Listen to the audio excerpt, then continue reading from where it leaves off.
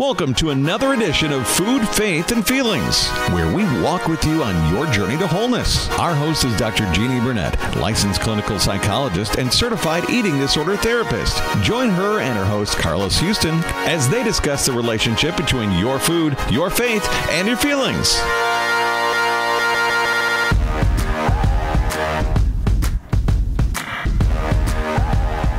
Hi, welcome back to another edition of Food, Faith, and Feelings. And again, February is Love Your Body Month. And so I wanted to let you guys know that I have some very special guests who run nonprofits across the country and people that I think are really, really special because they do a lot and they give a lot.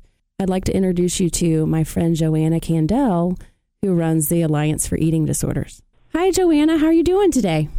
I'm doing great. Thank you so much for having me and the Alliance on today. Yeah, would just tell us tell us your name and tell us the name of your organization and what you guys do. Absolutely. So my name is Joanna Candell. I'm the founder and CEO of the Alliance for Eating Disorders Awareness. We are a nonprofit organization dedicated to outreach, education, early intervention, and advocacy of eating disorders. We were founded in October 2000, and I actually founded the Alliance after a 10-year struggle with various types of eating disorders. I call myself a very non-discriminatory eating disorder person because you name it, and I did it along the way. That's funny. But not really. I mean, But totally, yes. But, luckily I've been recovered for 17 years, and I just really, really wanted to give back and make a difference and really speak to that seventh grade me who felt like she didn't deserve to take up space or to even exist. So I moved back home to South Florida, and in October of 2000, I founded the paperwork to start the Alliance. And we do everything from community outreach. So we go into the schools, we speak to upper elementary all the way up to postgraduate, including medical schools, dental schools, therapeutic schools. We do a lot of other community outreach, like doing advanced provider education. So we go into doctors' offices, nurses, dentists, hospitals, and we train them on how to properly identify, diagnose, and refer eating disorders. Because so often our primary care providers, our first responders, aren't given the opportunity to get the education they need to be an ally for individuals that are struggling. So we want to give them enough information so that at least they know what they're looking for and where to send people. In addition, at our home base in South Florida, we offer 6 free support groups. We do a whole lot of advocacy across the country. In fact, I had the honor of serving as president of the Eating Disorders Coalition for the past 4 years, and we had such a celebration at the end of last year. We were able to pass the first piece of legislation ever on eating disorders, so we were really excited about that. Actually, Carlos and I, do you know Carlos Houston? I do very well. Okay, so Carlos and I, we started Food, Faith, and Feelings last December, and so on that day or the day after, we spoke about it on our show. So amazing. I'd like for you, I think it's like the most amazing thing, and I'm so honored to know you and so proud of you as a fellow person who's trying to give back from my own struggles as well. Mm-hmm. Tell us a little bit more about you and Kitty Weston and just everything that you guys have done. Sure. So, Kitty Weston has really been our fierce leader for the last 16 years. I believe it was 2 months after Anna died, she actually went to D.C. for the first time and started to. So I'm sorry, I'm gonna interrupt you, but I want you to back up because not everyone knows the story of Anna and Anna Weston Foundation and Kitty. So start back. Absolutely. So start with that.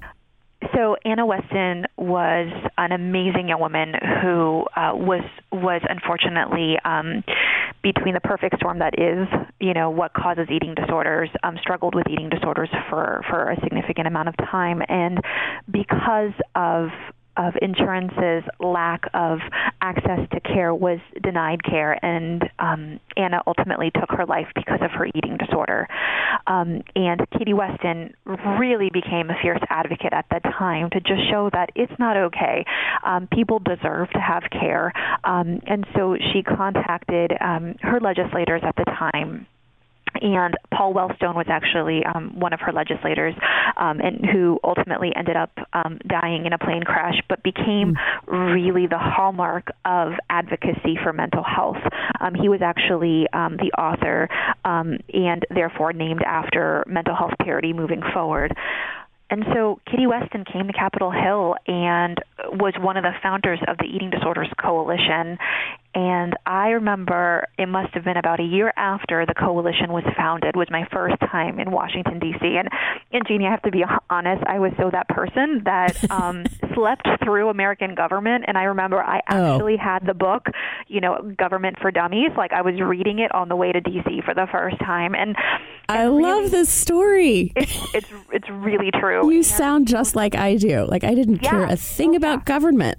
Yeah, no, and I never thought like anything remotely would interest me in government, and I also for so long, and I'm sure you can relate to this, I felt like I had no voice, and I felt like I didn't deserve to speak my voice, and essentially this was an opportunity for me to speak my voice, and so that was really my first time, and something clicked inside of me. I mean, I've had the pleasure of speaking to almost 250,000 people since I started the Alliance back in 2000, and this was different. It was making change on a federal level. And so I caught the bug and I became very active in the Eating Disorders Coalition.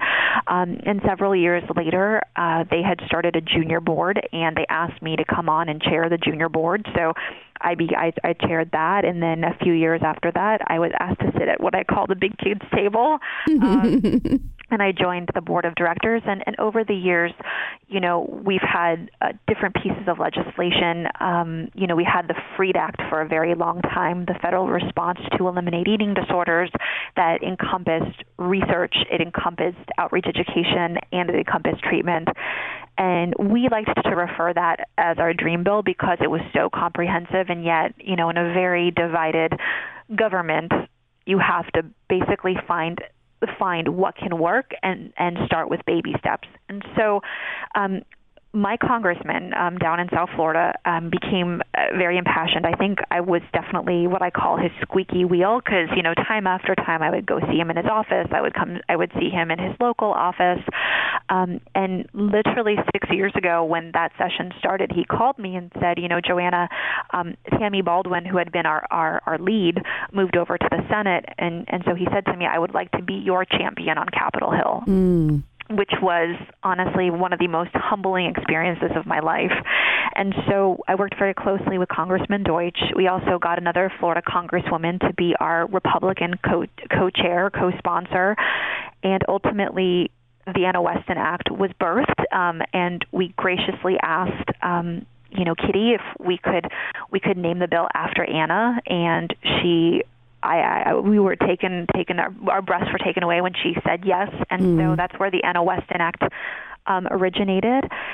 And then, towards the end of last year, we had quite a bit of support for the Anna Weston Act, but the Anna Weston Act was actually rolled into what was then known as mental health reform. And then right at the end of the session, the mental health reform was actually rolled into the 21st Century Cures Act. And I have to tell you, Jeannie, sitting in the Senate building, watching the vote happen and seeing that moment where it overwhelmingly passed, and to know that this bill that we had been advocating for 15 years was now not just a bill, but it was law, in some way, it made my struggle worth it. To have gone through it and to have been able to do something. And for, the 10 or so, board members that were there are millions of people that have used their voice, that have written letters, and that we all were led by the amazing individual, my hero, Katie Weston. And, it was really probably one of the highlights of my life, so it's been a whirlwind, and now we have definitely a new set of stuff to work with. But we're still going to continue to use our voice. And for anybody who's listening out there, do not be afraid to use your voice, whether it is through advocacy, whether it's through sharing your story, whether it's writing a letter, writing a blog. I will tell you that throughout my time at the Coalition and definitely with the Alliance for Eating Disorders, it's really been my biggest gift that came from my struggle. And it really not only catapulted me into recovery, it catapulted me into my life. And so I'm so, so grateful for it. Well, I was actually going to bring up the use your voice. Like that is a huge theme for eating disorder recovery and definitely Love Your Body Month. Absolutely. So tell me, what do you encourage people through your speaking engagements, thinking about Love Your Body Month? What is something that you would like to tell our listeners about that? So one of the biggest hurdles for me to overcome, or that I overcame during my struggle, was feeling like I didn't deserve. Whether it was I didn't deserve to be happy, I didn't deserve to feel okay in my body. First and foremost, we all deserve to be happy and healthy. I have this saying in our group room here that says, "What makes you so dang special?" And, we say that with so much love because I think for so long I kept on saying I was the exception. Everybody around me deserved to feel happy. Everybody around me deserved to love their body. Everybody around me. But yet when I turned the mirror to myself, I felt like I had a different set of rules. So I would say that to your listeners, with so much love, is what makes you so dang special. You do deserve to be loved. You do deserve to love you. You do deserve to love your body. Another thing that I've really come to the point of being at great peace and respect for my body is that, for more than 20 years, I was told that I would never be able to have children because of my eating disorder, because the havoc the eating disorder wreaked on my body. And as you know, Jeannie, you have a baby. In July of last year, yes. I welcomed a beautiful little girl named Annabelle. And for me, it just showed me how resilient our bodies are and how recovery, as much as we think that it ends, it just keeps on going. We have one body. As much as I would love to at times, even today, I have the case of the icks every once in a while because I recovered to life, not utopia. Right. I'm so grateful for the body I was given. I can't exchange it. It's the one that I have, and it really has enabled me to do so much good. My legs have enabled me to walk through the halls of Congress, to walk next to all the amazing women, men, children, women in their 80s, men in their 80s that have struggled with eating disorders. It allowed me to walk next to them on their journey. So I think my biggest piece of information, I don't want to say advice because that's not what I'm doing, is just give yourself permission to be in peace and respect the body that you're in would probably be my biggest information to share. Love it. I love it. And I love that February is, not just Valentine's Day, but Valentine's Day can also be turned towards the self. Absolutely. Love yourself, Absolutely. Love your body, love the skin you're in. Mm-hmm. So Joanna, I really, really appreciate you taking some time and being on our show. I will definitely let you know when it's going to air. I'm not exactly sure because I'm doing 4 interviews today. Awesome. And I appreciate everything that you're doing for the world of eating disorders, for not just women, but for men and for families, and for just the humanity as a whole. And I think everything that you're doing, you're using your voice in such a wise way. And I certainly appreciate it as someone who had to figure out how her voice needed to sound as well. Totally. I get that. And I just thank you so much for your beautiful words. They really mean a lot. And I just, I hope that we continue to be able to connect and work together. And just thank you for everything that you're doing. And I thank you. I appreciate you.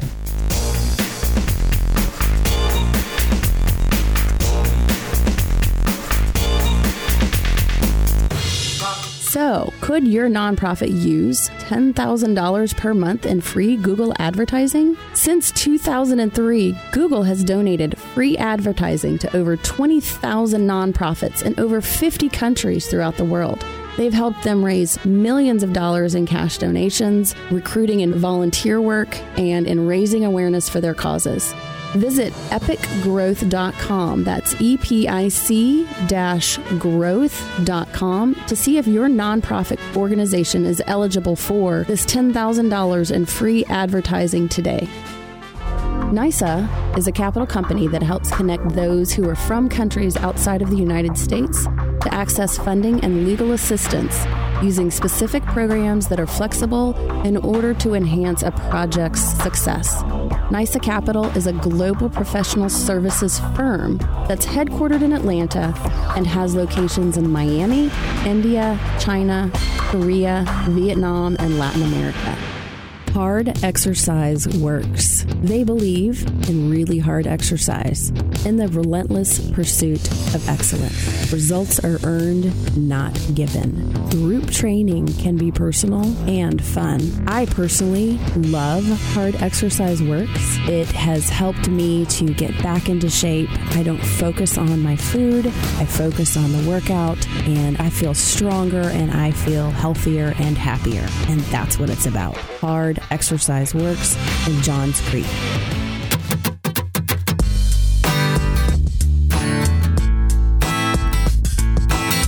Welcome back to another edition of Food, Faith, and Feelings, walking with you on your journey to wholeness. I am Dr. Jeannie Burnett. I haven't told you guys about myself and why we're doing this show. And I thought, because this is Love Your Body Month, and it's the focus on eating disorders, that it would be a great time for you guys to understand a little bit about the heart and the mind behind this. I had an eating disorder starting when I was 8. I was a gymnast. I was a gymnast from 8 to 14, and I started my eating disorder when I was 14. I stopped doing the gymnastics, and my body changed because I wasn't working out 6 times a week, 3 or 4 hours a day. And so I developed anorexia because a family member told me that I was looking fat. She used the F word with me. So I didn't like that. I felt unloved and not good enough. And so I decided that I was going to be good enough. And unfortunately, the prevention technique that my school was using to teach people about eating disorders in our health class actually gave me the idea of developing the eating disorder. So I was anorexic first, and then about 9 months later, I became bulimic because I lost so much weight, and I recognized that I wasn't fat anymore. I couldn't be at the weight that I was at, and then I gave myself permission to eat. And so from there, I would eat, and then I got afraid of gaining weight. And so I decided to start purging in several different ways. And so that is a horrid cycle to be in. And, it's gross. Like, I felt gross and not good enough and uncomfortable in my skin. And so I read about this. This was in the early 80s. And so I read about this in a magazine. And when I discovered what I was doing, I told my mom, and I was like, Mom, this is what's going on in my life. And so she started putting me in therapy. And when I was 15, I ended up going into the hospital, because back then we didn't have treatment centers. We had a hospital. And so they had a specific program in Kansas City where I lived. And I went through the program in 6.5 weeks, turned 16 in the hospital. And when I got out, I thought I was going to be fine. But 3 weeks later, I got back into the habit. And so the last 1.5 years of high school, I was still bulimic. And then when I went into college, between my freshman and sophomore years in college, my dad found a program for me that really changed my life. And so I have this long personal history of having an eating disorder. And then once I stopped having my eating disorder, I continued in therapy to work through the issues that had kind of was underlying my eating disorder. So, number one, I do believe in full recovery, and I believe that for everyone. And one of the reasons why I started the Manna Fund 11 years ago was because I felt like people don't have access to treatment. As a psychologist now, working with people with eating disorders, I would have people come into my office that needed more treatment than what I could provide. And ethically, I had a responsibility for finding them that treatment. What I found, though, was that I would try and put them in treatment and they would get kicked out either because they didn't have enough money or the insurance wouldn't pay. And so I got angry and decided to start the Manna Fund. And I don't know if you guys know what manna means, but it means a gift from God, bread of life, gift from heaven. And essentially, it is when the Israelites were in the desert and God wanted them to learn to depend on him. He used 2 generations of people to provide for them every single day. And what he gave them was the bread from heaven every day on the desert floor, and that's what they ate. And literally, manna means, what is it? But it also means, it translates to, like I said, gift of life and bread from heaven. And so that's what the Manna Fund is designed to do, is to provide a gift to people who are in the desert, don't know how to eat. They look to their own devices to figure out how to cope in their life and how to survive. And God wants us to truly just depend on him for our daily provision. And so that's what Manna is about. We are a national program. We have a local program in Atlanta where we provide partial hospitalization and intensive outpatient programming.